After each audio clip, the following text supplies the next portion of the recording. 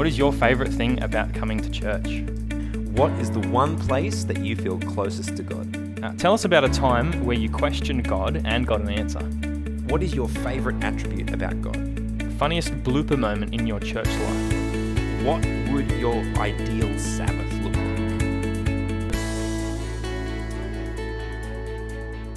All right, welcome to another episode of Table Talk. Today, we're going to be doing 10 questions in 10 minutes. The last time we had a rapid fire round, we were very pleasantly surprised by the response that we got from you guys. So we're back to do it again.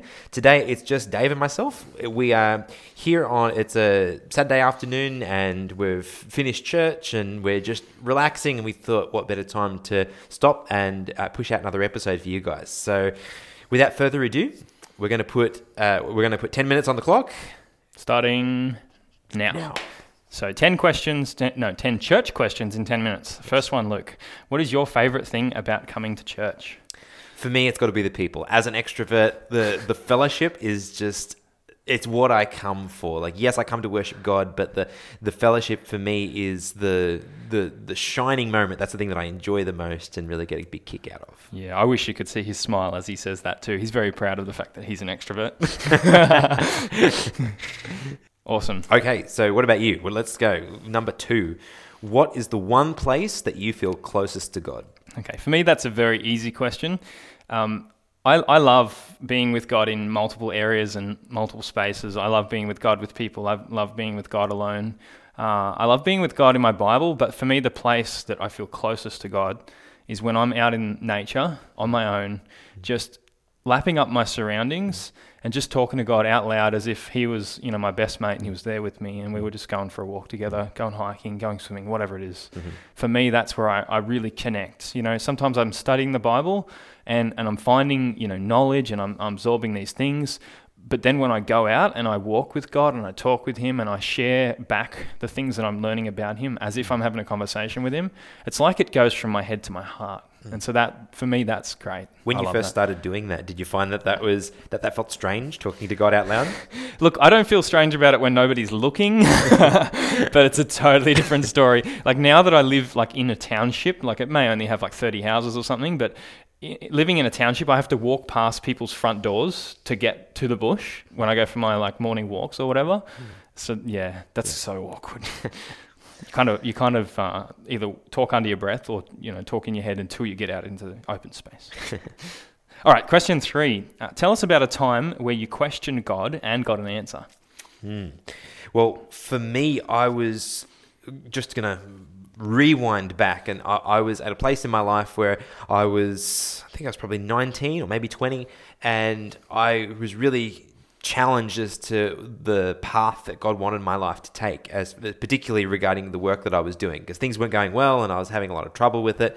And I remember that at that point I had a little bit of debt, and I just prayed and I said, God, I really need a sign to know what to do. And I know that God doesn't always answer in the way that we expect him to. And at that point, I felt like he had done a lot of not answering me.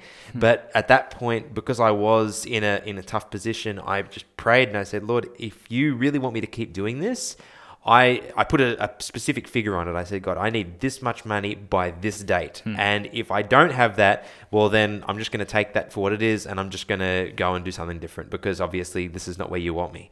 And the amazing thing was that when I got to that date, it was the figure that I got as of that day was almost exactly to the dollar what I had asked God for. Wow. And for me, that was a moment where I just said, okay, all right, it's time to stop questioning and just keep going. And that was a long time ago now, and I'm still going. So, that's amazing. Praise the Lord. Yeah, amen. So, okay, number 4. Yes, number 4. What is your favorite attribute about God? Yeah, okay. So obviously that's difficult to answer with one thing, because God is, amazing on so many levels. But I think probably the thing that resonates the most with me is his unswerving faithfulness. I think all of us have messed up pretty severely at times. I feel like that's the story of my life. And yet, no matter how much I mess up, I realize that it doesn't change God's view of me. And that, I'm almost in tears just saying that. the fact that he cares about me in spite of me, it just amazes me nonstop. You know, anytime you stop and you meditate upon the cross event, it's just anyway. I need to stop. Yeah. All right, a little bit of a lighter question this time. Funniest blooper moment in your church life, Luke? Oh, Come on, uncover it. I shudder just thinking about it. But when we were talking about the questions and this question come up, you have those memories that just come full force into your mind. I'm like, oh yes, I remember that again. But I was...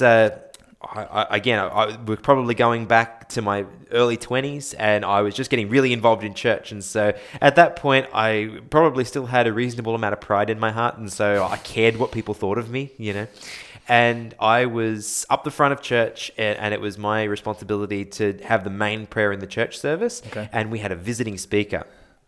The visiting speaker's name was Dr. Harley Stanton. And Harley, if you're listening, thank you for this moment.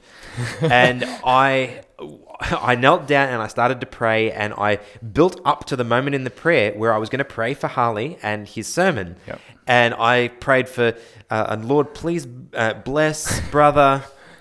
No, please bless. And I would pause there, and my brain went totally blank. I had no idea what the guy's name was. And as soon as I realized that I had no idea, I thought, okay, I'm going to avert disaster here. And so I had a mid-prayer pivot. And so I went, Lord, please bless all of us that are gathered here worshiping this morning. And so I continued to pray down that particular line. And then I circled back around to this praying for the preacher thing, which I knew I was supposed to do. And Lord, please bless all those that weren't able to be here today, because I just totally jammed. Every time I got to his name, I jammed. And I tried at least 3 times. And then I got to the place where I was just like, I had nothing left that I could pivot to pray for. And so I went with, Lord, this is one of those moments that everyone is terrified of when you're praying in front of others and you cannot remember the name of the person that you're supposed to be praying for. So, Lord, whoever it is that's speaking today, the guy that's behind me right now, please bless him. And from behind me, I heard him chuckle, and he said, Harley Stanton. Harley Stanton, yes, Lord. And so then I continued. I finished the prayer. I was red-faced, and then I promptly got off the stage. That was my moment. But since then, this is probably close to 10 years ago now, I have never once forgotten his name since. Dr. Harley Stanton. Oh, that's funny. Yeah. All right. So, number 6. What would your ideal Sabbath look like? Dude. Would it look like the nature thing that we were talking about before? Yeah, it definitely would have nature theme. It definitely would have a close friends theme. I think some of my best Sabbath memories come from Sabbaths where I've been at a camp. There's been a wonderful Bible study time. We've had a really good discussion. There's a campfire. It's winter probably. And then we've gone for a walk either before or after lunch, up a creek, climb a waterfall, whatever it happened to be. And I'm just having this, really nice, deep, spiritual conversation with someone that I just feel so close to on the way back to the campsite. Yeah. Those kind of Sabbaths, they're the ones I really resonate with. Yeah. Wow, we really need to motor on if we're going to make the 10-minute mark. Okay. Tell us about the first Bible study you ever gave. Okay, so for me, I remember this because we had a small group, and the guy that was leading the small group, Glenn, hi Glenn again if you're listening, but the guy that was leading the group, he left, and there was no one to continue on, and all the people that were in the group, nobody felt like they could really do it, and I felt for some reason, I don't even know why, but I felt like it was somehow my responsibility, because otherwise the group was going to have to close. And we had a really good group dynamic. We just didn't have someone to teach. Yep. And so I remember the first one that I prepared was on hope, the blessed hope. And I remember going through and spending hours on preparation for it because I was so terrified of this Bible study. And I remember it went well. The people contributed well. They were gracious to me. And but that was the start. That was really the beginning of me giving Bible studies and doing that ministry. And that was an awesome experience. Awesome. Yeah, great. So number 8. 8. So what is your favorite sermon that you have delivered? I'm thinking about this, and I don't really know how to answer that question accurately. There's been a lot. I would say the last one I delivered was probably one of my favorites because it was, we're preaching at the moment through the Sermon on the Mount. The sermon series is called Revolution on the Mount. Highly recommend you go and listen to that. It's on the Hinkler SDA Church website. That was probably one of them.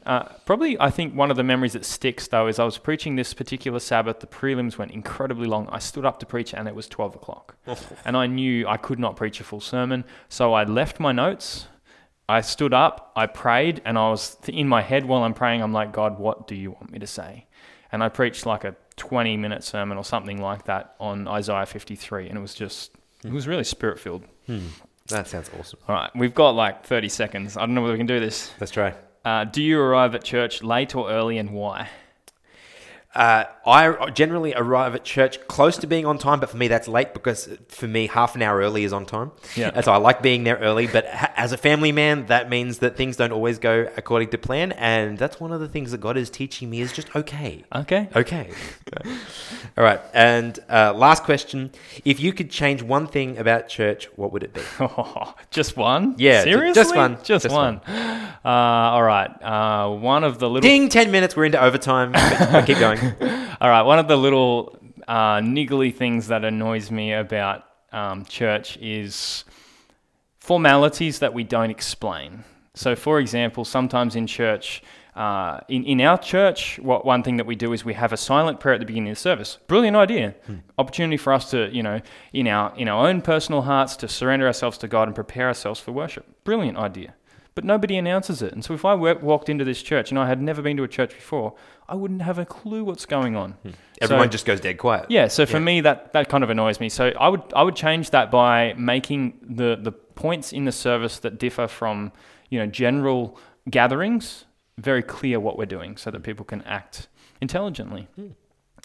Good, great point. No. Yeah. So, we pretty much did it. So, we went a bit over the 10-minute mark, but we pretty much made it. Not bad. Not bad. Better than last time. Last time, we tried to do 12 in 12, and we ended up at like 14 and a bit or something like that. But I think we did pretty well. Yeah. So maybe if people like this, we could switch it up and do it the other way around. Then I could ask you the questions you asked me, and you could ask me the questions I asked you. Yeah, absolutely. So if you would like to hear the questions reversed, so Dave answers the questions that I was asked and vice versa, tell us in the comments. Be that on the post or on the Facebook page, wherever it is, tell us that that's what you want to hear. So cool. All right, thank you. I'll catch you guys next time. Bye.